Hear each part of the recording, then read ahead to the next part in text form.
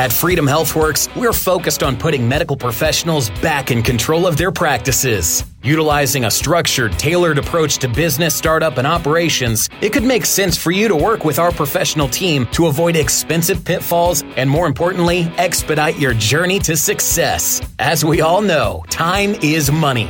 If you're involved in the practice of medicine and desire to practice free of headaches and constraints, reach out for a no-obligation consultative conversation. Call us today at 317-804-1203 or visit freedomhealthworks.com. Welcome to Healthcare Americana. I am your host, Christopher Habig, the CEO and co-founder of Freedom HealthWorks. Today, we are talking to Dr. Grace Torres-Hodges, a physician owner and founder of Torres-Hodges Podiatry down in Pensacola. Now, Dr. Torres-Hodges has been a direct care specialist for 5 years now, going on our 6th year after spending 15 years in what we call the traditional healthcare system. So we're going to start this episode off with a bang. Dr. Grace, thanks for joining us. Now tell us, what was your primary motivation almost a little over 5 years ago when you said, enough is enough? I'm doing this myself and I'm kicking insurance out of the exam room. Well, first off, thank you, Chris, for inviting me to be here today and share my story. My aha moment came when I was working late night and doing charts and trying to get bullet points on my exam from the day and making sure that I had enough points to make it worth the code for the CPT code. And my husband saw me struggling because we had probably canceled dinner that night or something, and said, "What are you doing? Is anything that you're doing here contributing to the clinical care of your patient?" And I go, "No, this is just extra stuff so that we get paid for it because the insurance is requiring it." And it was that combination of just many, many late nights of doing that my husband would pop that question into my head. And then I had an aha moment again that really solidified everything when our bathroom needed to be fixed and I had to call the plumber. And what happened was that I went on Facebook, on social media, and asked for recommendations for a plumber. From that, I was able to find somebody, and he came over and he examined the problem and gave me my options and gave me a price. And then I got to make my decision. And after that, when we decided on price and him to work on it, he fixed it. I paid him. I was satisfied. He was satisfied. I gave him a good review later on and realized why in the world I can't do that with just regular medicine. I just want to give a special shout out to plumbers there. You just had a surgeon say that she was jealous of the way you're able to do business. You know, everything's related to each other. Plumbing when it comes to circulation, the carpenter when it comes to orthopedics. So, but it was like one of those when the law of attraction, it all came about at the same time. Then I realized, what, I can't do this. Why can't I do that? There's got to be a way. And then I started researching it. And then I went to my first AAPS meeting, the American Association of Physicians and Surgeons. It was a one-day How to Thrive Without Insurance seminar in Dallas. And this was in 2014, somewhere around there. And I got introduced to other doctors that were actually thinking the same way I was. That's how it got started. But from there, you plan your practice. You relook at your practice as a private practice owner since 2000. I knew all ends of my practice. I knew, and I'm a bit of a geek, so I knew per patient visit, how much it was costing us. I understood overhead. I was fortunate that I grew up in a family of doctors who had private practices already in the heyday of medicine. And so just because I was free labor through my high school and college years, I learned the business of running a practice when it was still all paper, when it was still just talking to the patient, making appointments, when they would do phone calls. You didn't worry about beepers. It was a nice way of doing things. And it was probably a lot of community involvement too. I'm sure everybody knew the doctor, they trusted him. It wasn't just another white coat with a stethoscope walking into the room, asking a bunch of questions, never looking you in the eye and then leaving. Right, exactly.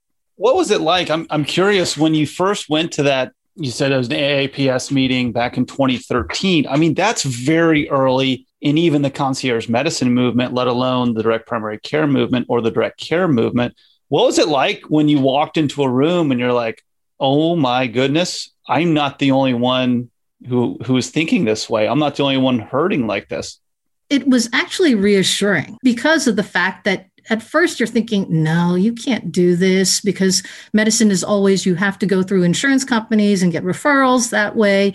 As a specialist, I have to wait, particularly if you were dealing with HMOs, you had to wait for the primary to refer over to you. But it was definitely reassuring. It was eye-opening. It was extremely educational. One of the things, though, that was a bit surprising, because you don't learn this stuff. When I was a resident, we never, even when I was a student, we didn't learn about the business end of medicine. And it's not so much even running the business, it's the insurance, the contracting. Once you sign away your commitment to an insurance company, you're at you work for them. And there's this misconception in your head that you don't realize until you have this awakening from a meeting such as that, no, my asset is my skill set and my knowledge. And the insurance companies, early on, you're like happy because you've got a job. But then as time goes on and they start adding, I went through the whole gyration of when we went from paper. I was still paper when I first started. And then we had e-prescription, and it was the carrot and stick incentive, because they tell you'll get you'll be incentivized to do something, and then they'll penalize you if you don't do it by this date. And then EHR was like that also, and PQRS, MACRA, MIPS, all that. But every time there was like something added more and more, and it was taking you away from the patient. But it was the meeting was definitely eye-opening, particularly the penalties associated with not following rules that had nothing to do with clinical care. That was what I found from that. Yeah, it's like they chink away at the armor, right? Just a little bit here, it's a little bit here. Oh, just put some codes in, it's going to be fine. And then you get next year, something else layers on, and then something else layers on. And then by the time you realize, it's like, I'm no longer sitting on this raft in the ocean. I'm sitting here treading water and just barely, just pulling you down. And we hear that a lot. And kudos to you for recognizing it and getting the hell out of there before you just became beaten down. Because, one thing that I kind of heard you allude to, when you walked into that room of like-minded people, it's like this breath of fresh air. And you had so many administrators, insurance companies say, you can't go out and do this on your own. Independent medicine is dead. Mm-hmm. And now you're saying, no way in hell that's true. Independent medicine is not dead. I am able to do this, even though you're not going to go ahead and teach me it during med school or even undergrad or even during residency on how to do a lot of this stuff. I'm going to go and figure it out. And I'm going to get with a lot of smart, like-minded people, and we're going to figure it out together because something has got to give. Absolutely. And, it's Pavlov, I think, that said, if you want to learn a new idea, read an old book. This is not something that is brand new. I mean, this is going back to old school medicine. And again, I had that opportunity to see that and live through it as a kid. Shout out to my pediatric dentist, because he does it like that also. He doesn't do insurance when the kids were younger, but it's definitely doable. And I think that's what happens with doctors. We get overwhelmed because there's so many things in addition to the clinical components we know. I mean, we're the people that go to medical school are the smartest, the best, and the most driven individuals, but they get bogged down by this third party that is instigating all these regulations and rules. Yeah, which is always very fascinating to me, because I would add another trait onto those people who go and successfully complete medical school is that they're very competitive people as well. Maybe not completely like extroverted, I'm going to go out there and kick your butt, but internally they're going to say, I'm going to be the best, get out of my way. Right. Yet so many physicians just lay down when it comes to administrators and when it comes to regulators. And I'm like, well, this is completely against your personality. And I think that's what we see a lot of people just giving up. A lot of physicians just give up and say, well, this is just the way it is. I'm going to just sit here and take it for 5 years until I hit my number, or they leave medicine altogether. And it's that personality aspect of it that we need. I need that as a patient and non-clinical person. I absolutely need our best and brightest out there for when I'm getting ill or my family or whatever it is. But I want somebody out there who hasn't given up yet. But I think it's also, it's the result of 4 years, you're in undergrad 4 years and getting into medical school. That's the competitive component. But once you're in medical school, it's a very calculated and very specific curriculum that you follow. I mean, see one, do one, teach one. But through 4 years of medical school, 3 years of residency, and some going on to fellowship and further residency after that, that's 7 years that you've been basically not introduced to anything besides just patients, and you're working within typically a hospital system. So you become what you're surrounded by. And one of the things that I've been trying to do in the last year or two is to really reach out to students, medical students and residents. There's a fear in residency because you have to just basically follow your attendings and everything like that. But at least plant the seed so that it can germinate again later on once you're out. Yeah, I'm curious. Do you think some form of business education should be a requirement in medical schools and residencies? I do. And I think a lot of the schools are beginning to do that. I know my alma mater is doing that, and I teach over at Florida State College of Medicine. They are incorporating that also. But it's not just the business of medicine. They need to incorporate that contracting, that how insurance basically regulates what happens to physicians. But it's even more than that, because it's introducing free market. You have to introduce free market principles, which is basically the same principles that you use in order to get into medical school. Your initiative. How about that? Forget it, it's the initiative, the drive, marketing yourself, all of that. I mean, we do that in business, but we did that when we were trying to get into school also. But for some reason, 7 years, you have amnesia. Very interesting point. And I tend to sit here and nod and say, yeah, I mean, that's a great point, because, you're working your tail off and you're competing hard to be the best. And then you get through those doors, and then it's almost like everything's taken care of. And it's just, oh, doc, just go take care of these people. Don't worry about what's going on back here. Nothing to see here. And then once people wisen up, I gave away way too much. And what I got was only a near-term, short-term gain. I'm screwed for the long term here. Right. So I want to talk a little bit more about you walking in. Again, I love just that visual of you walking into a conference room full of like-minded people, and everyone's kind of looking around saying, "Holy cow, I'm not crazy. I'm not the only person who's doing this." Did you find that you were one of the rare specialist podiatrists looking to do this in more of that specialty direct care world? What was that like? And talking to your peers, were they primary care? Where were they? So my first introduction to it outside of that meeting, I actually met another podiatrist at that meeting. Ironically, we were, I think, the only two podiatrists at that meeting. The majority of them were primary care. There were about 3 other specialists, a dermatologist, a gastroenterologist, and a rheumatologist. The rheumatologist is actually from my hometown.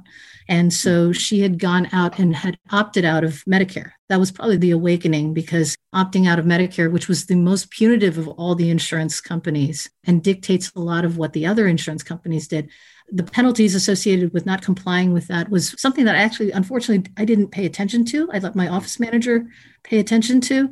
But as I explained it to other doctors after I was like, I think I'm going to drop Medicare. And they go, "You're crazy. How can you do that?" Especially in podiatry, we have a wide array of demographics, but probably about 40% being Medicare age. You're going to drop one of your bigger groups that you take care of. And then the fear factor sets in, and you're like, can I do that? And then I talked to my patients even before I went direct. I tended to spend a lot of time talking to patients in the room and get their idea. And when I explained my aha moment with the plumber, they actually got it, because I said, "Do you read your EOBs?" And I had a lot of well-educated patients that were surprised that, "Yeah, I'm surprised that you didn't get paid for this and you only got this much," and all. And it's not to knock insurance. Insurance is needed, but it's there for catastrophic things so you don't get into financial disarray. Should be. Should be. I'm going to interject on that one. Should be. Yeah. Again, leading cause of bankruptcy is medical bills for insured patients in the United States. Right. But even, people who are uninsured, what's unfortunate is they're not educated, and I feel now, especially now, compelled to tell patients, like, ask for a cash price, because otherwise you will get charged an insurance rate. And that's a thing we talk about a lot. Go in there. We forget to shop around when it comes to medical care. Right. We do it with everything else in our life, but not with healthcare. Yeah. So it's definitely, it's re-educating everybody. It's re-educating doctors. It's re-educating the community and our patients. But I'm very hopeful. I'm very optimistic with it. And I didn't get a lot of support early on from my own colleagues. They all were doubters. I think everybody was like, yay, go ahead, do it. But they didn't want to be the first one. So I was the early adopter. We've heard some pretty good stories about physicians doing exactly what you said. And there's, secondary sideline betting pools to see how long they would last in practice before they came running back. And it drives me nuts. And I laugh about that, but it drives me nuts because it's like, here you have an incredible potential moving, driving force who is too afraid to actually go out and do something. It's a lot easier to sit back and complain about it and kind of poke fun and make some jokes about somebody else going out there, sticking their neck out, working their tail off to build this and do something better for their patients. Right. And so, we joke about it, but at the same time, it's like, I wish that didn't happen. I wish you had 100% support from everybody saying, how can I help you? Rather than, you're not going to make it. It is definitely changed. I will tell you, having gotten out 5 years ago, the difference in the last 2 years, probably, and I think COVID had a lot to do with it. It was like an eye-opening because when everything elsewhere shut down, it was those of us who were still in direct care. People will go out and seek you. You run the show. I was doing telemedicine before it became vogue, that type thing. So I think it showed a lot of people that it can, especially doctors and patients, that it can be done and it can be done properly. Yeah, everybody needs a trailblazer. The old saying, pioneers get slaughtered when it comes to new business ideas. Not necessarily true, as long as you're a very smart pioneer and you know where to go and pick your battles. So you mentioned 40% of your patients were Medicare. Obviously, switching to a direct care model, you're going to say, goodbye, federal government, goodbye, regulations. I'm not playing by your rules anymore. But you're looking at potentially cutting off almost half of your revenue stream. What happened next? So again, it's preparation on that. The first meeting that I went to was almost 3 years before I actually dropped Medicare. You just have to really plan, not just in your office. I buckled down and started, saving, making sure that we cut costs as much as possible, anticipating a decline in overall revenue for the next year. Again, you get your patients involved because they are the ones who you are taking care of, and they're your customer. And I don't call patients customers, but you have to treat them like a customer. It's a business when you're independent and you're private practice. And that probably is a big thing that has to be emphasized to anyone that goes into private practice medicine, is that you are a business. So you have to run it like a business. It's not going to be everybody caters to you. That's your service out to the community. But I educated my patients on, and actually Medicare kind of helped me a little bit. And again, I'm not knocking Medicare because it's there for, I understand when patients need it and for major medical, but they were getting rid of a lot of my services already. Routine care, just because a patient doesn't have diabetes or vascular problems or neuropathy, if you're in your 80s and you have back problems, you cannot reach your feet and cut your toenails. And something as simple as cutting the toenails, if left untreated, can lead to a cut, ulcer, infection, amputation. Patients who had the SHU program, that was a big thing with like durable medical equipment. It's for diabetics. Well, what about if you have rheumatoid arthritis and your toes are all hammered and it's gnarly and you can't wear a regular shoe? So the person with diabetes gets their shoes covered, but the person that had rheumatoid arthritis with a foot deformity doesn't. There's a discrepancy there. We say a lot that the direct care is the great leveling force in the medical industry. And I think you just proved that. Why leave it up to some bureaucrat or somebody, if commercial insurance, somebody way, way away who just looks at a bunch of numbers on a sheet and says, yes, we're going to cover diabetics for shoes, but not the rheumatoid patients. I mean, it just doesn't make any sense. You're taking something that is so localized and so intimate that only you can know that about your patients. Yet again, going back to the fact that we forget to ask about pricing when it comes to medical care, we just throw our hands up and say, oh, the government's going to take care of it, or this faceless insurance regulator is going to take care of me, thinking they have our best interests in mind. And you just blew that out of the water completely. It wasn't just on my senior patients like that. I mean, even my younger patients with private insurances. The kid comes in with an ingrown toenail on both toes, maybe because they're a soccer player or something like that, and they picked at it. The insurance company will want you to only do one toe, but they came in with two toes that were bothering them. They would rather they will pay for it if I bring them back and do the other toe the next day. It has to be a different day, a different date of service. I never did that. I just swallowed that because it's not the right thing to do for your patient. And probably the worst of it was, I know my patients. One of the things with my diabetics is that they come in regularly to see me for preventative care in a means to avoid them from having the high costs of medical care and complications and getting into the hospital. I had one individual who nicked his shin on when he was working on his boat, and he had an ulcer on that. I looked at it and I said, you know what? I've got to debride that. I want to bring you into the operating room. We can do it outpatient, but I need to get an MRI so I can delineate how much are we going to have to clean up on this so I can plan properly. So I requested for a stat MRI, and it was denied by the insurance company because they wanted me to do local wound care, put him in a cast, and do dressing changes for the next 4 weeks.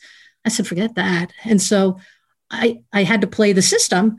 I knew what could get done. I sent him to the emergency room. So what does he do? Now he racks up a higher bill in the emergency room. He got his MRI. I ended up doing his case in the hospital instead of an outpatient facility.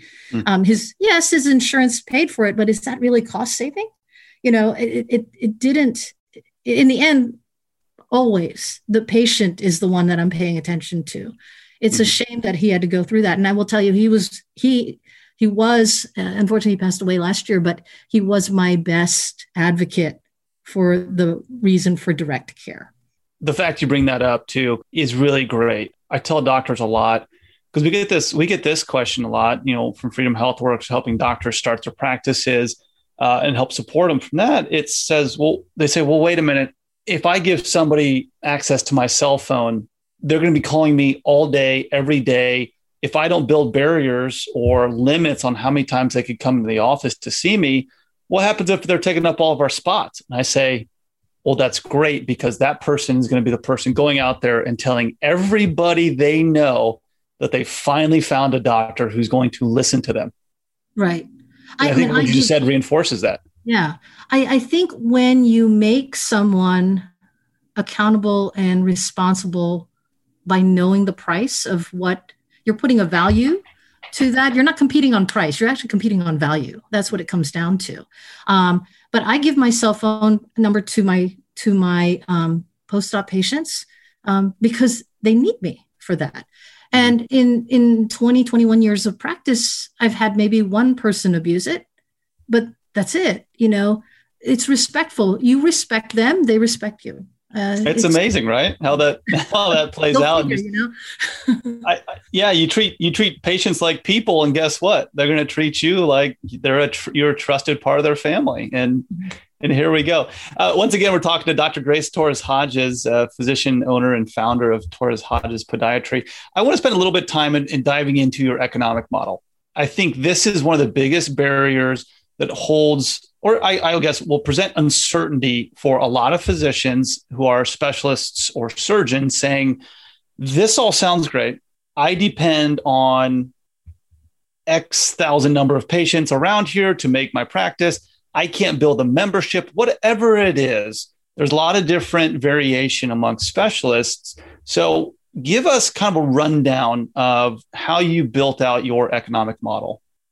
So first and foremost, like I said, I'm a bit of a geek when it comes to knowing how my entire practice works, down to how much each sheet of paper that we use is in the office. I have been very blessed with an office manager that basically works for free, who's my husband. He kind of oversees things, but he's able to do that away from the office because his job previously was to do the follow-ups on secondaries for insurance. So he actually got rid of his own job, which was hilarious. It wasn't his only job, but it was one of the main jobs he was doing. But when we cut down on overhead, that became a big thing. My staff is they multitask. They are not just doing front office and just back office. They lean towards things, but everybody can rotate in there. I have 2 staffers with me. When I planned for, particularly when opting out of Medicare, which again was the big one, but the same with whether it was any of the other private insurances, Blue Cross, Aetna, Cigna, go down the list, you had to know what was your your price per patient value on each of, what was your reimbursement rate, basically. Mm-hmm. And I started knocking out the one that gave me the lowest. Whoever was paying 50 cents on the dollar, they were the first ones to go. And then each year, I started doing it slowly that way. You do have to plan properly. Like I said, I had a little bit of a help because many services weren't covered anymore. And so I had already established a few non-insurance based procedures in the office, whether it was general care for patients coming in, whether it was for me orthotics. I also, when I was still on insurance, explained and went over EOBs with the patient because they really don't know that. And when I showed them, this is actually how much I got paid for your procedure, your surgery, and this is what the facility got, and this is what the other doctors, the anesthesia team got. And they go, well, why is it less than what you're asking? Because the insurance is making us do that. Mm-hmm. But planning the day, what I ended up figuring out is how much do I need to make at the end of the week? It's like budgeting your house for monthly budget. And how much do I need to make at the end of the week for salaries, for overhead, everything? I need to reach that and just a little bit more. You don't go into medicine to make money. If you're going to go into medicine, if you're going to want to make money, don't go into medicine. You can do well and be comfortable living with medicine, but you also have to make people, I think the worst thing that happened was the copay, because it made it sound like it was a prepaid and that there's a huge difference between price and cost. And long story short, with regards to the economic model that I work on, is that I just make sure that I meet a criteria per day. My surgeries are bundled. I do, again, working more on bringing services together that make the patient happy to return. On my website, I actually post my prices. I talk to a lot. This is not something that you really can't do it solo. You have to work with others and watch how others who have gone ahead of you. Surgery Center of Oklahoma is a big one, particularly for surgeons, because you can really help by talking to them, but more importantly, showing patients how they already have done the homework for you. They've shown the differences between facility-based versus in-office versus in a direct method of paying. Mm-hmm. So I hope that, that kind of gives you an idea of what I was doing. Yeah, you did a lot of research and you did the numbers, and mm-hmm. that's great. You mentioned that your surgeries are packaged. What's that look like? So there are 2 ways that patients can have surgery with me. First off, I do a lot now in office because I do a lot of minimally invasive surgeries that can be done in the office without any facility whatsoever. So as far as anything that's in the office, that is completely packaged. The anesthesia, the equipment that I use, the facility is my office, the surgeon's fee, and including the post-op care. So I'm able to set a price for that. As I educated patients even before, when I was on third-party payers, there's a difference between, people don't realize that there are individual players when it comes to having surgery in a hospital. There's the anesthesia, there's the equipment used, there's the room rental for the OR, then there's the surgeon's fee. The surgeon does not get everything over there. So when it comes to hospital-based or ambulatory surgery centers, I've explained to patients you have 2 ways of doing it. If you plan to use your insurance, you can have your insurance filed if the facility's on that and have the anesthesia covered by that. And I will just quote to you beforehand and negotiate a price with them, my surgeon fee. if they don't want, because they have such a high deductible and they're never going to reach it anyway, I've also, with certain surgery centers, I've negotiated a fee for me to use their facility and incorporated that into a price that then I present to the patient, knowing that we're not filing to any insurance whatsoever. Now, do you incorporate, outside of specialty, do you incorporate memberships or packages or more episodic pricing? What does that look like? It's kind of hard to do with specialty care, and particularly in mine. I'm still trying to figure out how to do a membership-based model. I know of some other docs who do wound care. They've been doing a little bit more on membership, but obviously you don't want them to be a chronic wound patient because you actually want them to heal eventually. Right.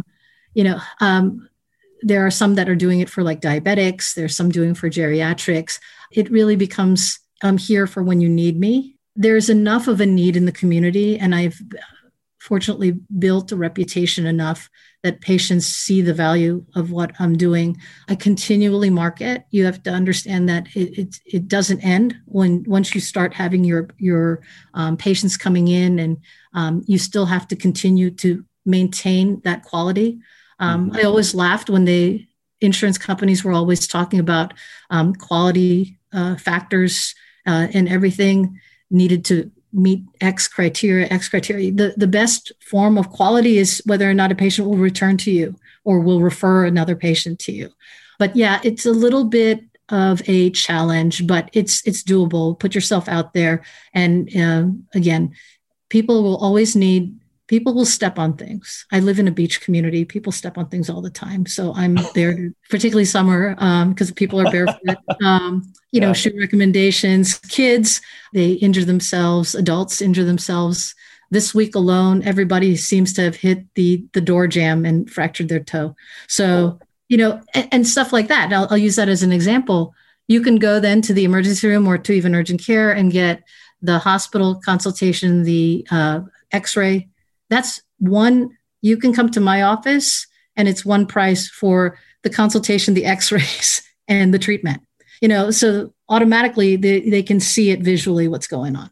You mentioned marketing. What has been most effective that you've seen? Obviously, word of mouth is going to be huge. And we see word of mouth and friend-to-friend or friend-to-colleague referrals are 60, 65, even 70% of a new patient enrollments. How do you fill in that other, and if those percentages hold true for you too, how do you fill that other 30 to 40%?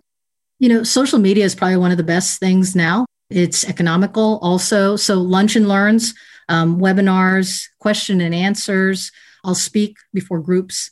I'll visit doctors, particularly like pediatricians, go over to their offices, meet their referral folks. Outside of that, I'll talk at churches and schools. You put yourself out there. I try not to spend a lot on actually paying for, in the old days, used to do ads in the phone book or I'll sponsor teams, like a little league team and school teams and have my advertising in that. But in general, I try and do it personally because it's all about the relationship you're making with the patient and who you're taking care of. Now, you mentioned, and we talked about some critics. What's like the top 2 or 3 points that you've been hit with from people who either refuse to understand what you're doing or how this works, or really why insurance-based or government-based payer medicine is not the most ideal for patients? What do they say? One of the first things I remember, they always say, I can't believe that you dropped insurance. That means I can't see you anymore. And I say, Actually, on the contrary, that's not the case. I actually have just now opened my entire panel to anybody. I love that. Because I can see you. What you have to remember, the healthcare and health insurance are 2 different things. Healthcare is what I'm providing for you. The way it's paid is what the health insurance was paying for it. I just don't agree that health insurance is using your money wisely. And, so that's why I'm giving you a price. So that, from a patient's perspective, that's always been one of the big ones. Right. And you just mentioned a t-shirt, that we have on our website that insurance does not equal healthcare, and just drill that into people, right? Yeah. But, that's a big one. I tell doctors, I didn't change how I'm practicing medicine. I changed how I interact with the system. That's all I did. I think the fear always is when it comes down to making ends meet at the end for a lot of physicians, particularly those that are in debt. I just paid off my loans just 5 years ago also. So it took me a while to pay off my loans. So I get it. But if you crunch your numbers properly, you can, and plan properly, it's achievable. It may take a while, but it's achievable. And I think one of the other big critics is that you're all in it for the money and you don't care about poor people at all when you do stuff like this. And again, opening up your panel to anybody and everybody, when you are under, particularly like Medicare, you can't give people discounts. You have to abide by the insurance rate. Outside of that whole realm, you can barter, and negotiate with your patients. The other thing also is, for a physician, it's a much more efficient use of your time because you're actually getting 100% for what you're putting out there. My schedule is such that I now have time to volunteer more. So I do volunteer at our community clinic. I spend time there and take care of patients there. So for patients and people that are saying, no, the doctors are just doing it for the money. No, we are doing it to make a living, to pay for our staff and take care of their families. But personally, I try and give back also, and I'm able to help more people as a result of it.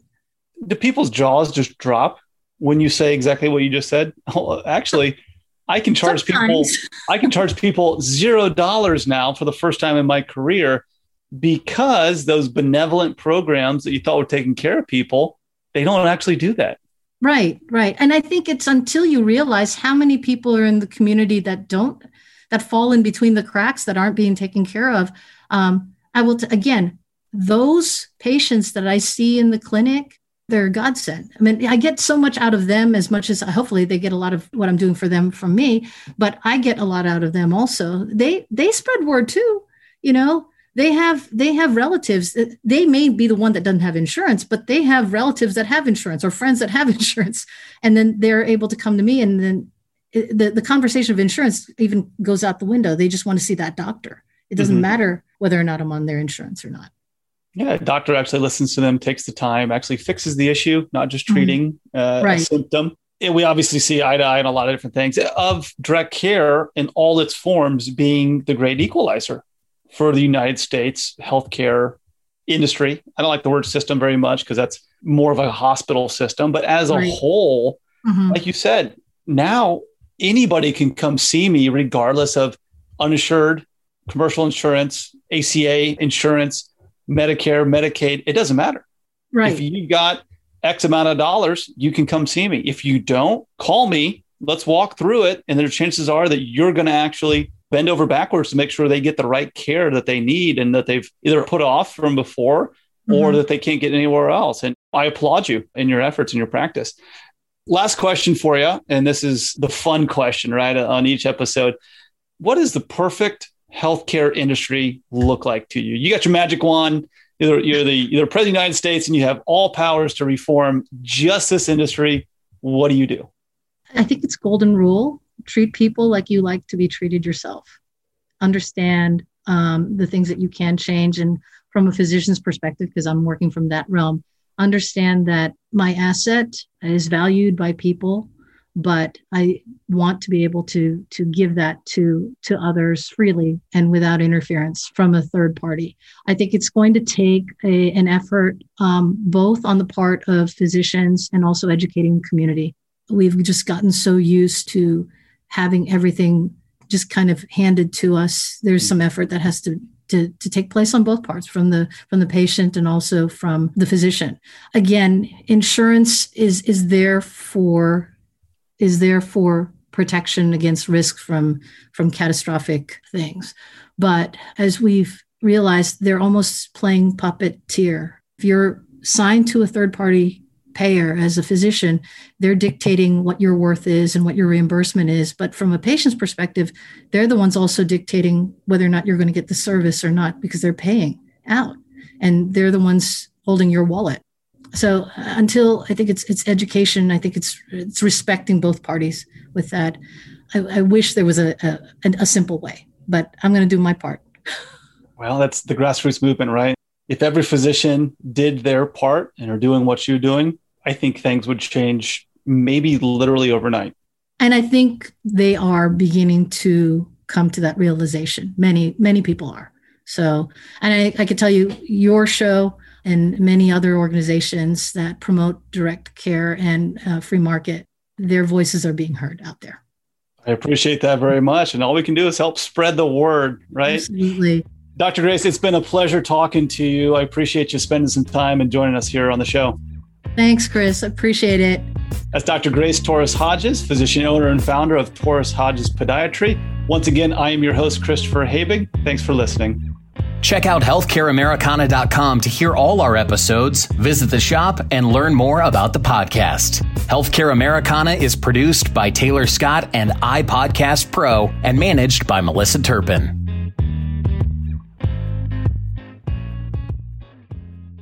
Whether you're a patient, employer, or physician, the Free Market Medical Association can facilitate and assist you in your free market healthcare journey. The foundation of our association is built upon 3 pillars: price, value, and equality, with complete transparency in everything we do. Our goal is simple: match willing buyers with willing sellers of valuable healthcare services. Join us and help accelerate the growth of the free market healthcare revolution. For more information on the Free Market Medical Association, visit fmma.org. The new administration has big plans for your health insurance, changes that can limit your choices. The Affordable Care Act created a one-size-fits-all plan. Healthcare is not a one-size-fits-all problem. The premise of the ACA is that coverage equals care. It does not. This is Eric Wilson from iCell Health Incorporated, and I recently saved a family in their 50s almost $600 per month with our free market plan. Act now. Protect yourself with a plan that cannot be canceled. This is a nationwide PPO plan which allows you to pick your doctors and hospitals. Start saving 30 to 60% today. If you are self-employed, purchase your own health insurance, or are uninsured, you can lock in a private plan managed by you, not the government. Call me, Eric Wilson, an expert with 17 years experience at 888-448-5370. That's 888-448-5370. Or go to icellhealth.com. That's icellhealth.com. A free market, affordable approach to healthcare. I look forward to speaking with you. Hi again, everyone. This is Chris. At Healthcare Americana, we're always on the lookout for great stories to tell in the healthcare industry. And we'd like to hear yours.